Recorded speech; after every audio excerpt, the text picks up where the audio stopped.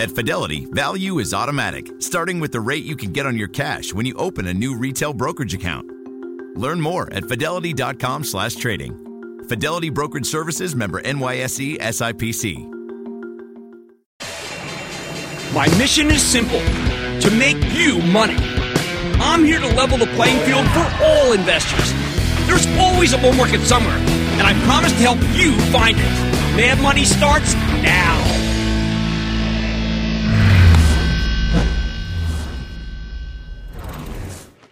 I'm Cramer. Welcome to Mad Money. Welcome to Cramerica. Other people want to make friends. I'm just trying to make you some money. My job is not just to entertain, but to educate, to teach, and put days like today into context. So call me at 1-800-743-CNBC or tweet me, of course, at Jim Cramer. Should it bother us?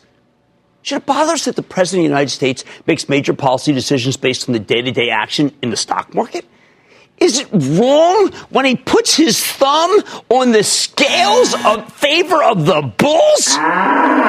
When I say that Trump is the most stock market sensitive president in modern history, Trump stock, Trump stock, Trump stock. I'm talking about days like today, where the Dow jumped 373 points, S&P surged 1.48%, and the Nasdaq pole vaulted 1.95%. That was easy. All because the president delayed some key tariffs that were supposed to go into effect on September 1st.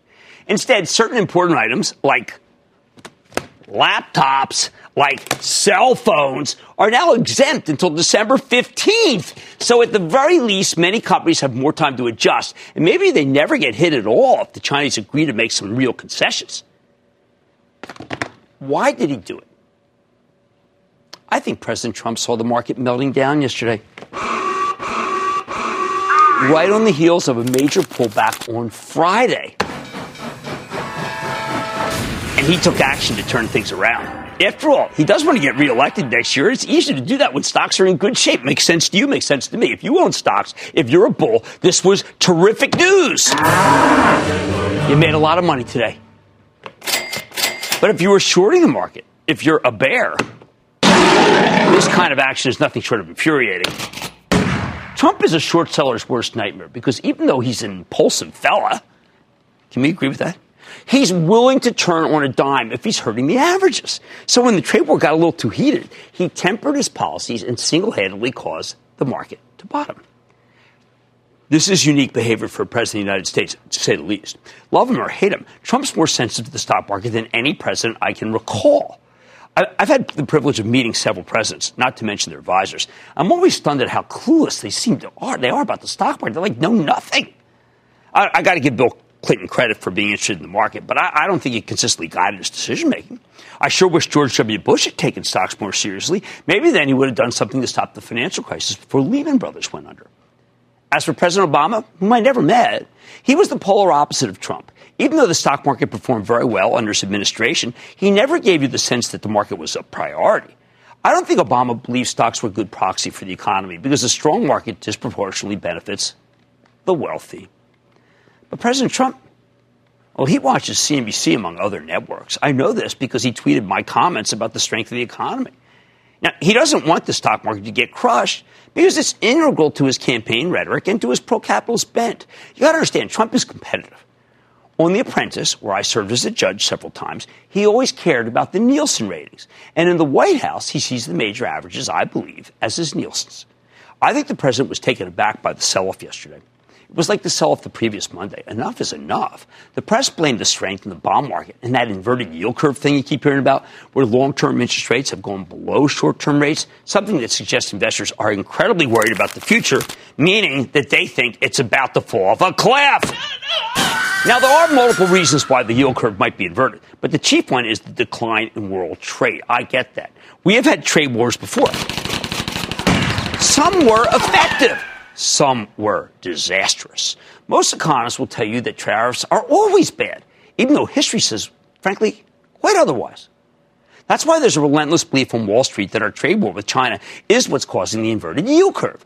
They see it as a principal driver of the weakness in global commerce. More important than Brexit, more important than stagnating European economies, more important than a collapsing of Argentina.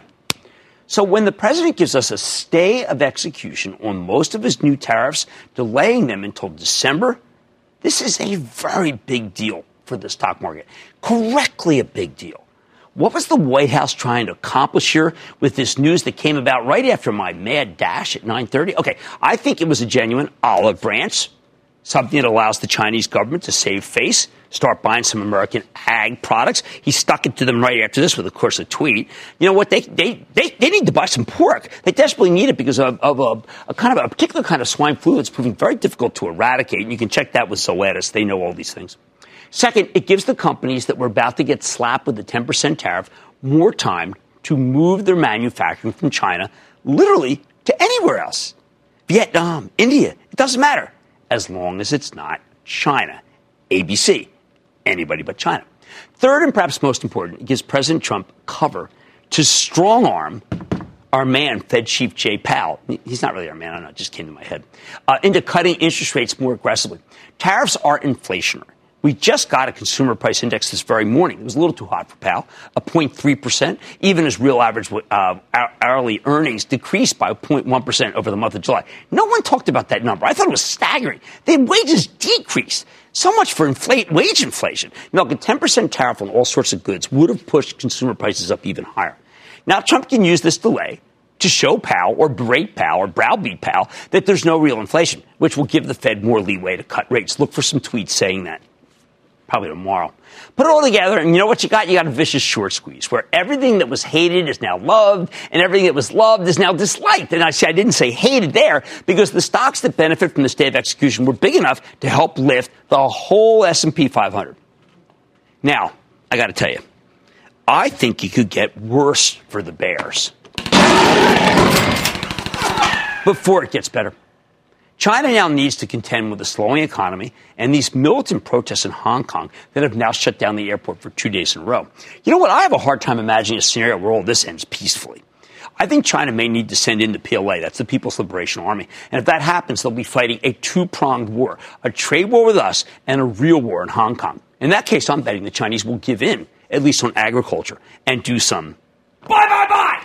There's ample opportunity here, seeing as there are a bunch of calls scheduled between both sides. Now, I'm always telling you that the hardliners in the Trump administration have more influence on trade policy. I wouldn't see this as a big loss for them, although it is a loss. See, these tariffs are only delayed until December. They're not canceled.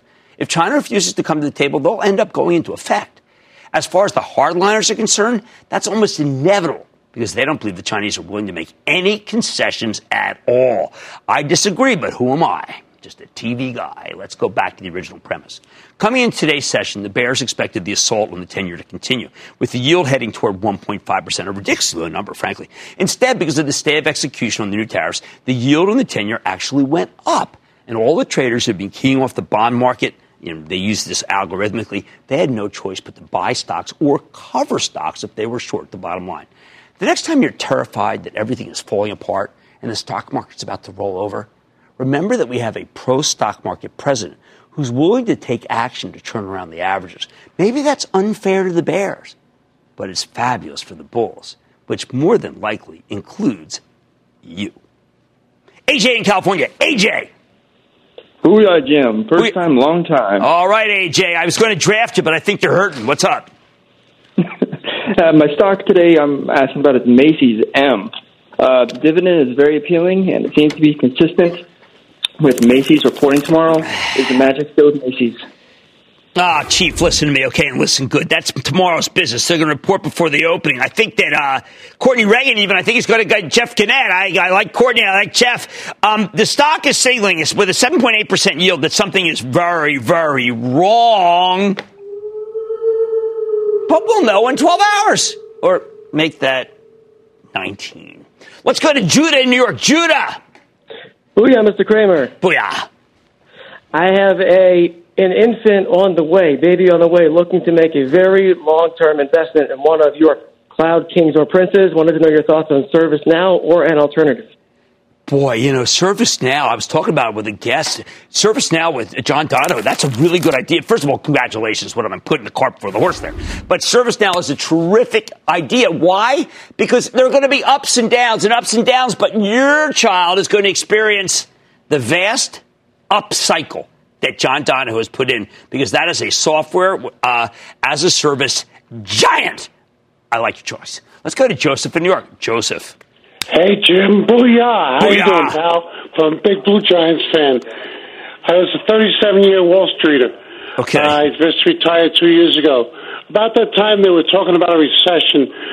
Stock market fell off about 4,000 points in December 2018. Mm-hmm. So I started thinking about a recession-proof stock. Okay. So I started accumulating shares of Match.com, MTCH, at around $14 in July of 2017. I bought it all the way up to $56 in April 19. Right.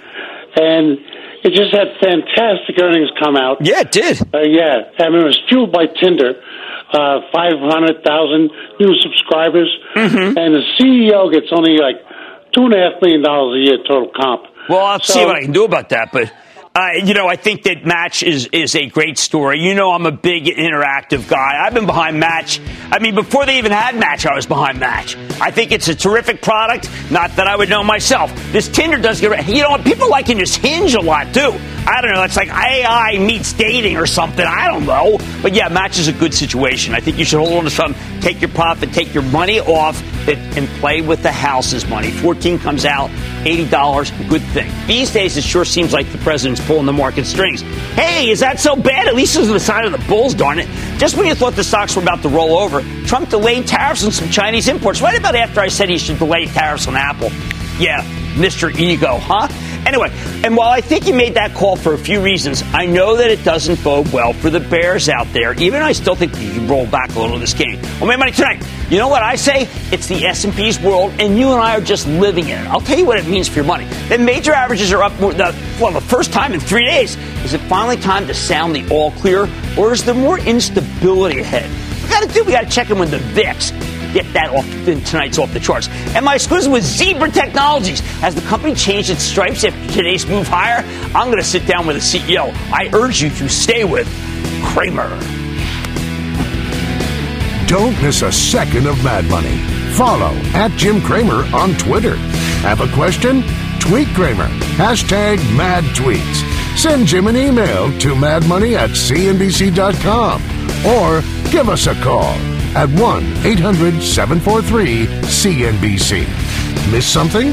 Head to madmoney.cnbc.com. At Fidelity, we work to get you a better price for every trade. See how much we saved investors last year at fidelity.com/price improvement. Fidelity Brokerage Services, member NYSE SIPC.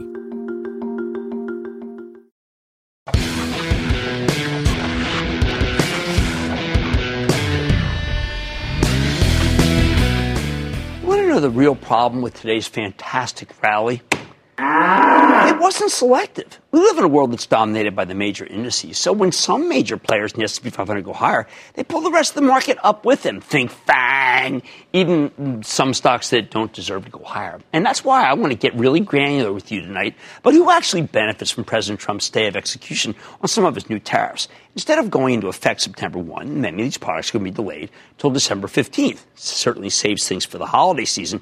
And I think more important, what we're developing here is a list of stocks that you can buy when they start coming back down because they are going to be exempt. Biggest beneficiary, good example of this is Apple.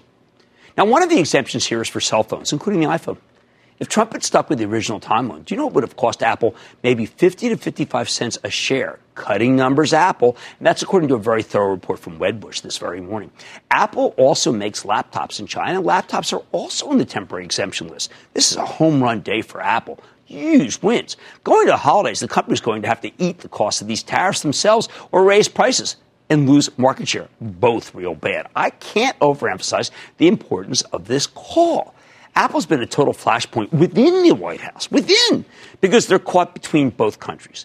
They make tons of stuff in China, which is a huge market for them, but they also make tons of stuff here. Plus, they built a whole ecosystem of job creation in the software space in both countries.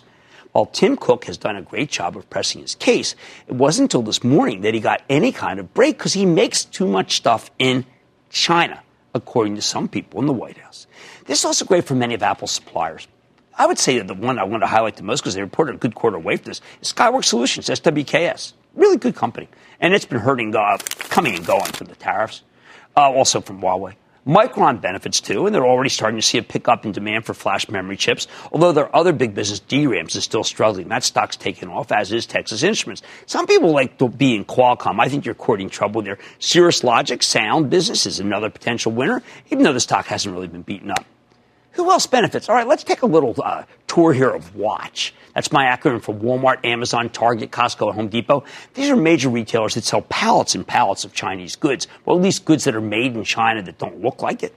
Without the state of execution, these companies might have had a tough holiday season. At the very least, their margins would have been crimped by the tariffs. They can't take them all the way up because they may lose share to somebody else, so they have to eat some of that tariff.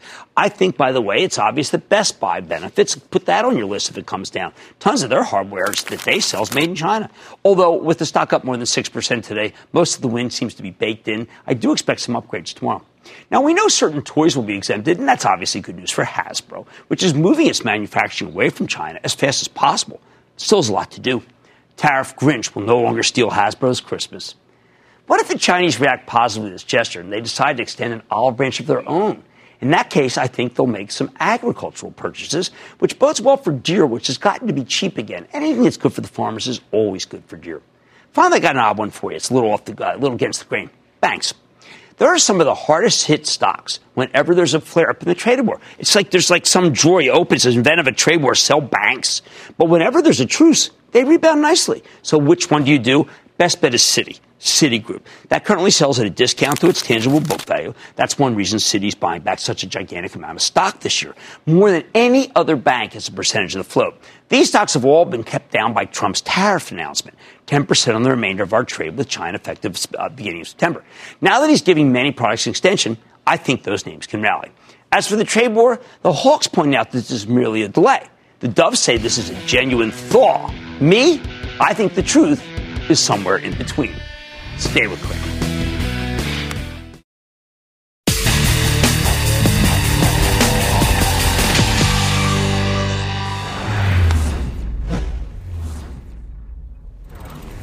The president rolling out exemptions to his latest round of tariffs is a very big deal.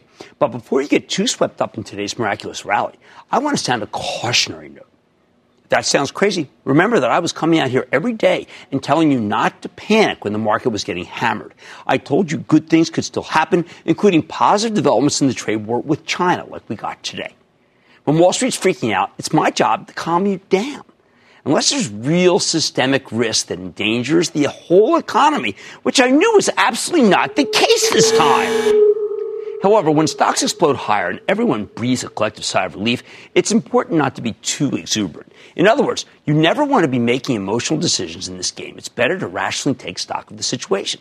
And that's why tonight we're going off the charts with the help of Mark Sebastian. He's a brilliant technician who's the founder of OptionPit.com, as well as being my colleague at RealMoney.com to get a sense of what's really going on underneath. Mark is our resident expert on the CBOE Volatility Index, the VIX for short. That measures the implied volatility of the S&P 500. Now, we often call it the fear gauge because it's a great proxy for the overall level of panic in the stock market. And remember, no one ever made a dime panicking. So what does he see right now? Well, he thinks the VIX is a little worrisome. First, understand the volatility index and the S&P 500 are supposed to move in opposite directions. Now, doesn't that make sense? When the market's up, the VIX should be down. When the market's down, the VIX should be up. And that's why it's known as the fear gauge. If that relationship does break down, if they travel in roughly the same direction, well, that's the market trying to tell you something, and you got to stand up and look at it. Now, I want you to take a look at this pair of daily charts showing the S&P 500 and the volatility index in 2019. If you remember, back in April, we ran an off-the-chart segment where Sebastian pointed out that the market was rallying and the VIX was creeping higher, too. Oh, man, that was a very bad sign. He nailed this one. See, when the fear gauge is rising along with the market, it often means we are due for a sell-off. Sure enough, the VIX, it was telling you the truth. Once May rolled around, the S&P sold off hard, and it was a brutal month, as you remember. But there's a flip side to this kind of analysis. When the market's falling and the VIX stops rising, well, that usually means we're approaching a bottom. Over the course of May, as the S&P kept making lower lows, and here you can see the S&P going down, okay, the volatility index couldn't even come near its highs. Isn't that cool? I think it is. It seemed anemic. And once again, Sebastian's methodology was right. It made you money again. The market quickly bottomed, and then it roared higher in June. That's how important this is. So why bring it up now? Okay, suddenly the averages are rocketing higher after getting absolutely clobbered for a couple days starting in late July as everyone panicked about the new tariffs and plummeting Treasury yields potentially signaling a recession. The S&P 500 caught fire last week, while the averages started rolling over again on Friday, something that continued yesterday.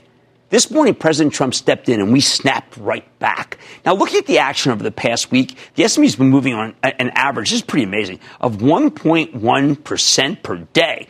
You know, that works out to be about a 17.5% volatility on an annualized basis, which means you expect the VIX to be around 17.5 because it's calculated based on the implied volatility of S&P 500 options.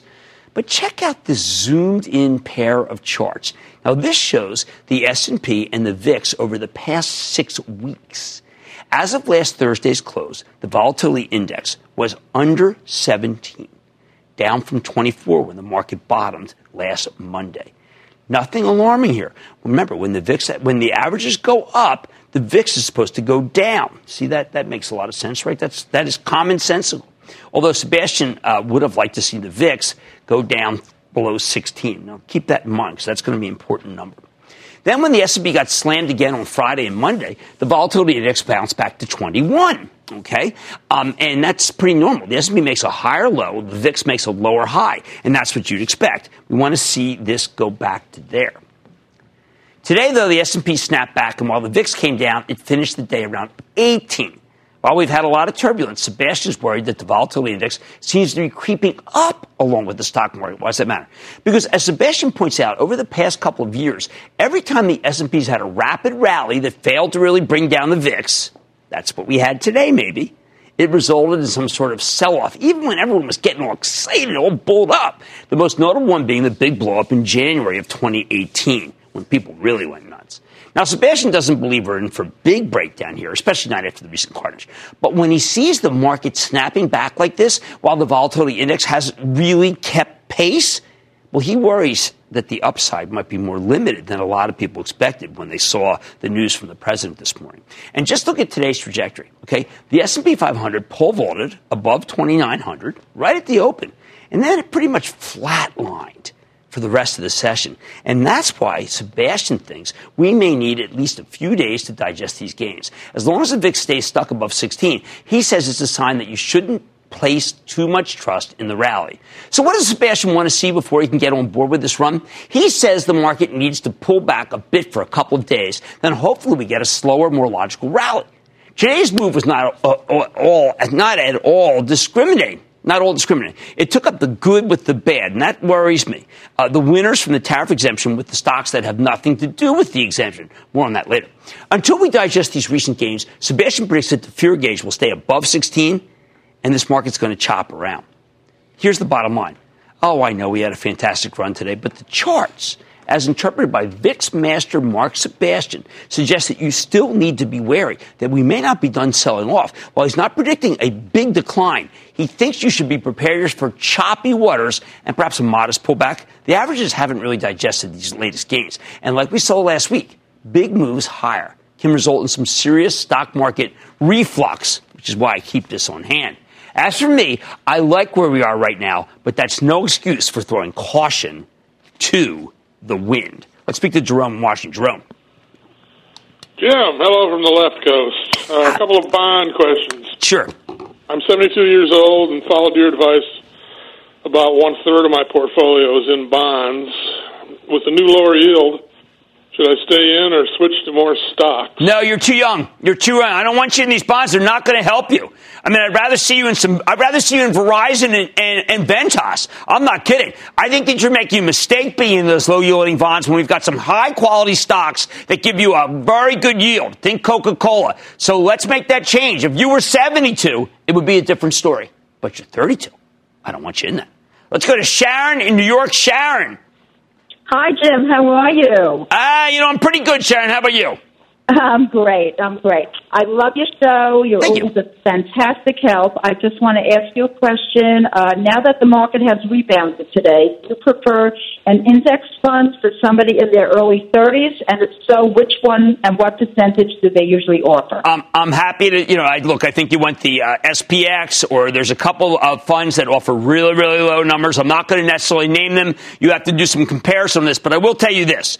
I don't want you to do it all at once, because we've done a lot of work on these big spikes up, and it looks like that you could have a little bit, according to our VIX expert, a little bit of decline ahead. So leg in. Don't put it all in at once, because you'll end up, I think, feeling badly about that.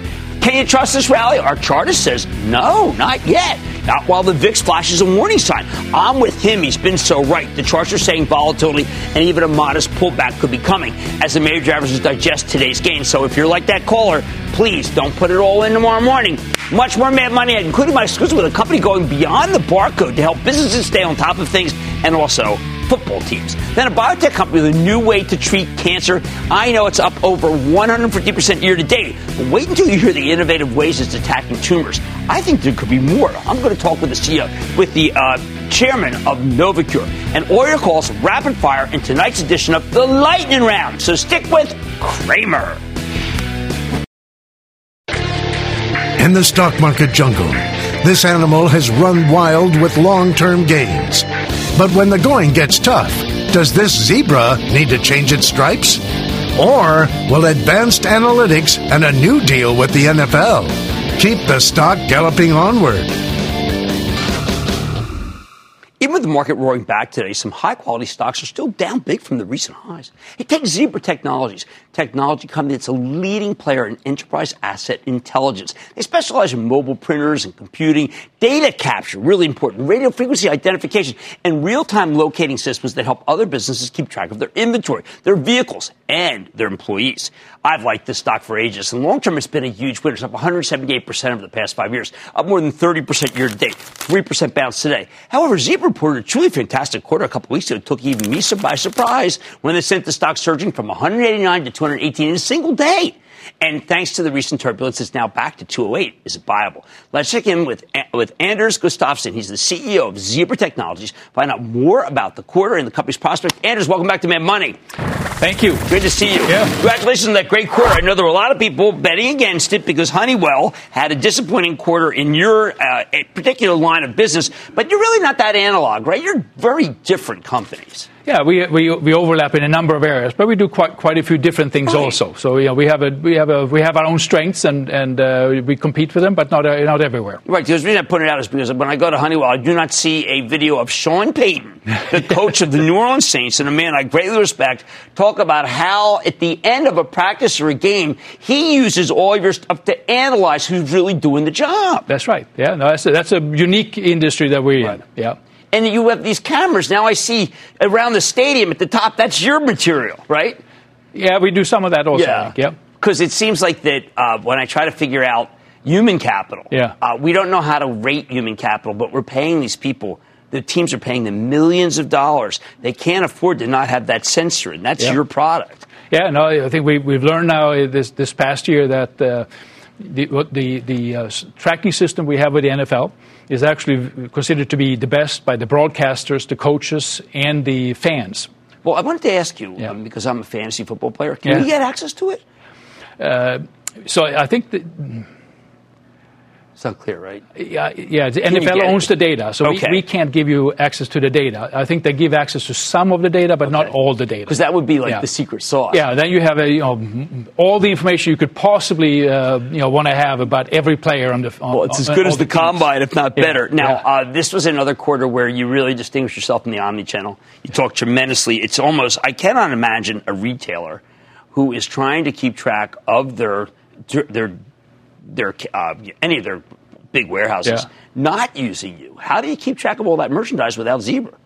Yeah, I think we are now become an essential part of retailers' strategies for building omni-channel and e-commerce capabilities. Historically we were probably viewed a bit more as a tactical device supplier. Today, we're much more of an integral part of enabling them to execute on their strategy, and we moved ourselves up the kind of the solution stack to be able to deliver more value to them. And you've got some new things, Savannah, Explore. These are all value part of your ecosystem? Yeah, Savannah is our data platform. Right. So basically what we can do is we can connect all sorts of devices or sensors, and on the kind of the south side and the north side we can have APIs to all sorts of other applications. We can provide a lot of analytics around what's happening there. All right. So where would you fit in in say a software as a service food chain, an Adobe, a Salesforce? Do they integrate with you, or you stand alone? So we would so both, I guess. We integrate with a lot of independent software vendors. So if you look at large companies like Oracle, SAP, Manhattan, JDA, they're all partners of ours. They tend to, we exchange data with them. We provide data that they use for their operations. But we also have our own software capabilities. We bought a company called Profitect that does predictive analytics. A good example of this. But we have other software capabilities also. Because when I listened, I said I kind of felt like it was recently Salesforce bought a company called Tableau, and I was trying to figure out whether they're a competitor. They would integrate. I think they would integrate your data. Yeah, they would more integrate our data. Okay. We could be a source for data or insight analytics for them. Well, that's a software company with a much higher multiple than when I first met you, which was much more of a hardware company. Yeah. No, we aspire to get those kind of valuations also. Well, you deserve it. I mean, I think that this is a very changed story. Now, there's still terrific hardware. I saw on your website a wristband that you can use. I mean, and then there's one on your chest. I mean, how many parts of your body can have scanners? Yeah, no, tracking today. More and more things are being tracked, and there's more. You can get more and more efficiencies out of this. So, we tracking, employees, patients, assets, all of these things. So, we say we provide a performance edge to the front line of business by having, every employee, device, technical thing being connected and optimally utilized, visible to the networks. Last thing is, why is it only football? Is it because they have bulky equipment, and you can put some. I mean, why can't it put a sensor on a basketball player to see whether that guy's working too hard? Maybe that guy's going to be out of breath. Maybe that guy's going to hurt himself because there's billions of dollars at stake with basketball players who are getting hurt all the time. Yeah, I think football it works particularly well. Our type of technology works particularly well for football, but it would work for also basketball, ice hockey, soccer. Ice hockey just hasn't discovered it yet? I think the ice hockey, the challenge has been the puck. How do you track the puck and put the tag inside the puck has been, we can do it, but it's more costly. On basketball, they've been more focused on the ball than the players. Yes, they should focus on the players because we've seen too many injuries from people who we should have flagged it ahead of time. Absolutely. I think that we would do a better job, though. I bet you do. That's Anders Gustafsson, Zebra Technology CEO, ZBR. The key thing here, hardware to software. A much better, higher price to earnings ratio, and that's what you want from a company. Mad Money's back in this break.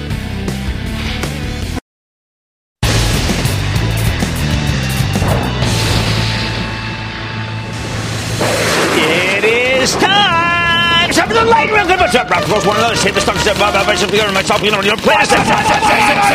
then the lighting round is over. Are you ready? Ski down. Time for the light round. I'm going to start with Margaret in Arizona. Margaret! Yeah, hi. Hi. Hi there. Thanks for everything. No problem. Jim, I have a question for Alibaba. Yeah. So what do you think with all the trade war and everything? It does tend to work. Look, I'm not against owning the stock because it's the only Chinese stock that I'm recommending. I think business is quite good, and JD did report a good number. I think you'll be okay.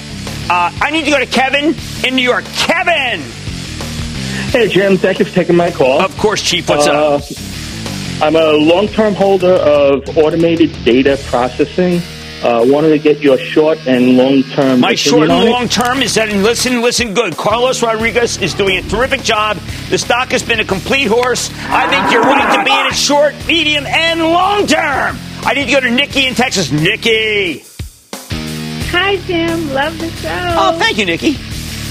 Wanted to get your thoughts on Sanderson Farms. I don't like the chicken business. If I had to be in one of these commodity players, I'd rather go with Tyson. I think Tyson's got a better panoply and also has some non-commodity business and had a pretty good quarter. Let's go to Bob in Delaware. Bob. Jimmy. Yo. An EAGLES booyah to you. Go Eagles! What's up? Jimmy, just quick aside, I wanted to wish my mom, who was 100 yesterday, a happy birthday, and can commend her on the foresight that she had to buy me Coca-Cola stock when I graduated from high school in 1968. Well, yeah, I got it. Yeah, happy 100th birthday to her. And that is sensational news, and Coca-Cola has been a great win. We know that from Warren Buffett, too. Let's make some money for her and for you and me. Well, my question surrounds the DuPont company, Jim, and with the two spin-offs, and what do we look? It's been very volatile, as I'm sure you know. Okay, Bob, September 1, they're going to be free to do a lot of stuff. Look, I think you always have to be owning your mistakes. I believed in the breakup of Dow DuPont. It did not come through the way I'd like. It didn't hurt me, but it didn't make any money for my trust. And I do think that DuPont's a buy here because it's got some breaking up to do. I need to go to Laura in Texas. Laura. Booyah, Jim from San Antonio. San Antonio. What's up? My husband and I are big fans of the show. Thank you. And we'd like to thank you for the job you do. We're doing our best. I got a great staff, including Heather Gaines, who's back from vacation. What's up? I have a question about Lockheed Martin. I bought in at $139. It closed today $427 off of its 52-week high. And I was wondering, do you think it still has room to run? First of all, I want to congratulate you at Lockheed Martin. Just so you know, she's talking about a triple. Okay, you get it. Not a lot of triples out there. Okay, not a lot of triples. I think she's doing fantastically well, and I'm going to say own it. Own it. Lockheed Martin goes higher. Hey, how about we go to No, that is nonsense. Stop that. I had a 5-hour energy drink today, and that's wrong. Let's go to George in New Jersey. George, stop it. Stop. I'm going to violate the sanctity of the control room. I'm going to go back there. I'm going to go back there. George in New Jersey. George. My question is about Nucor Steel. Do you still like it even in a slowing economy? Here's what I have to say. If you want to own a steel company, the only one to own is Nucor, NUE, dividend good, balance sheet great. They're letting me have the rest. See, they learn. They're letting me do another one. I want to go to Zach in Florida. Zach. Hey, Jim. Just wanted to say I love your show. I watch it all the time. Thank you, Zach. To let you know that you have a great staff. They're awesome. Katie Spencer, fabulous. Yeah, I wanted to ask a question about Qualcomm. What do you think of that? Qualcomm's okay. I prefer you to own a lot of the other semis, including Skyworks here. I like Skyworks more, frankly. Less controversy. And that, ladies and gentlemen, is the conclusion of the Lightning Round. The Lightning Round is sponsored by TD Ameritrade.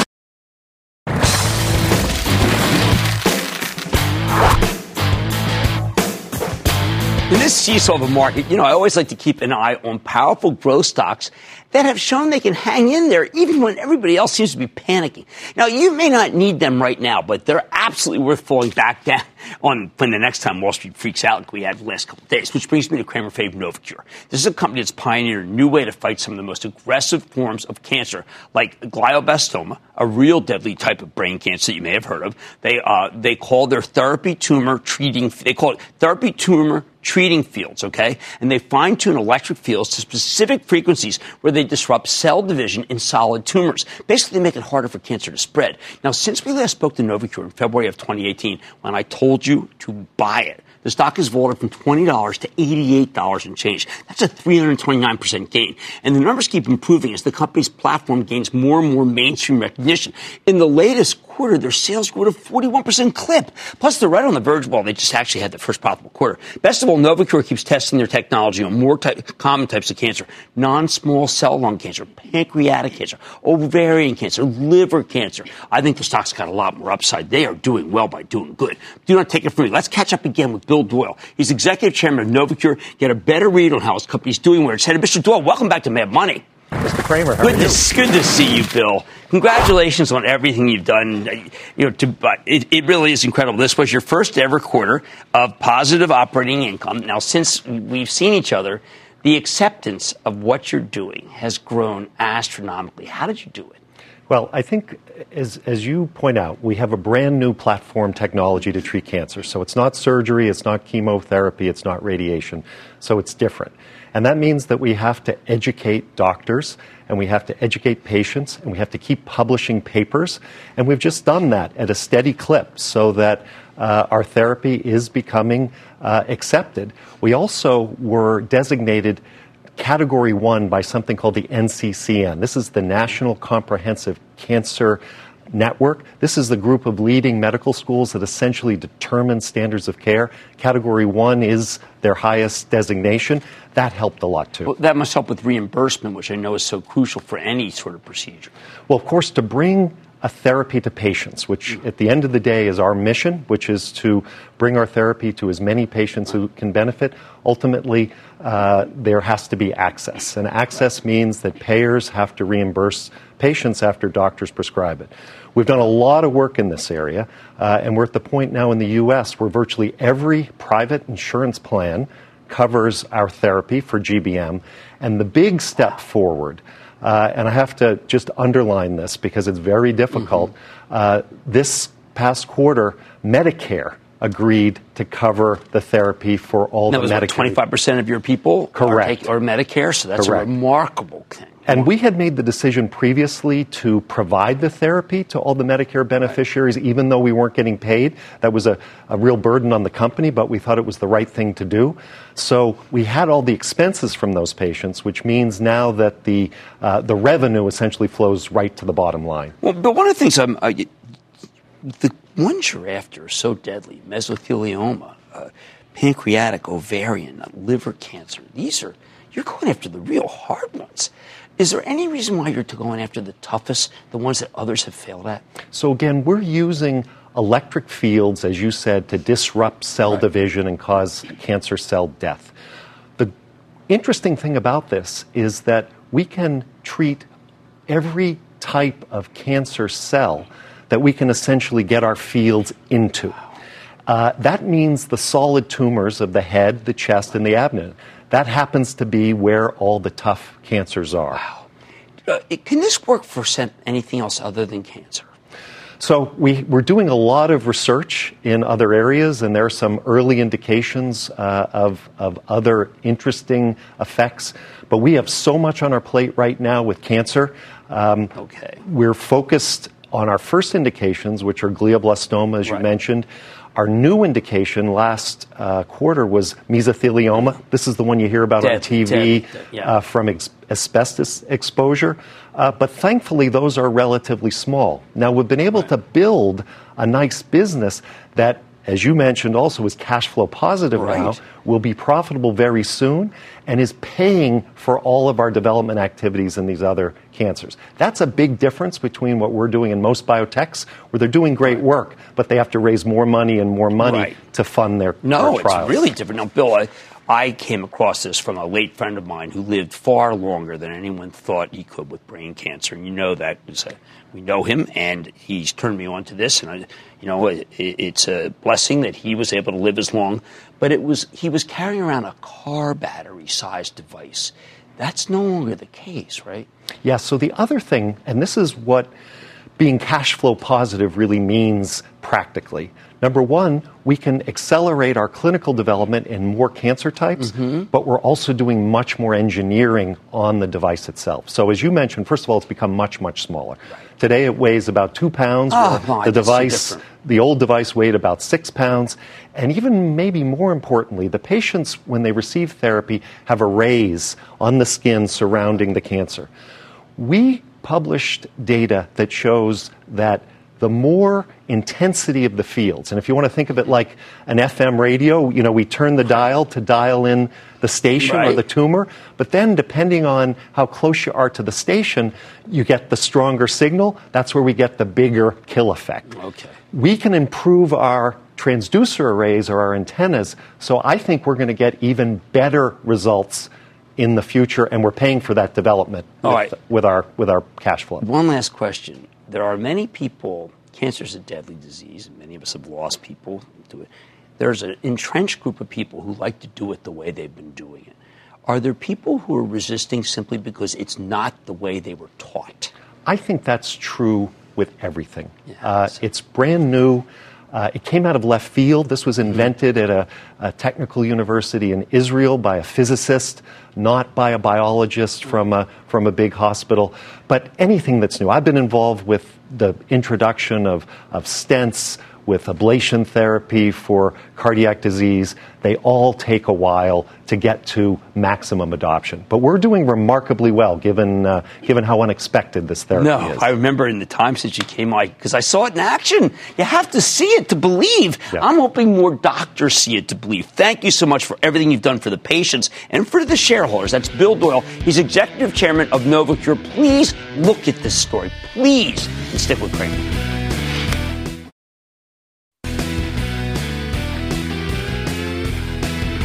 I know it's a good day for the Bulls. Remember Mark Sebastian's work on the VIX. He does indicate that we're going to have to do a little consolidation, some chopping, meaning we're probably going to go down a little bit before we can rally again. I like that advice. I don't like to buy on top of one of these major rallies triggered just by, yes, a tweet and a press release. I like to say there's always a bull market somewhere. I promise I'll find it just for you right here on Mid Money. I'm Jim Cramer, and I'll see you tomorrow. At Fidelity, online U.S. stock and ETF trades are commission-free. $0 commission for online retail Fidelity account, U.S. equity, and ETF trades. Sell order assessment fee and some account types and securities excluded. See Fidelity.com/commissions. Fidelity Brokerage Services, member NYSE, SIPC.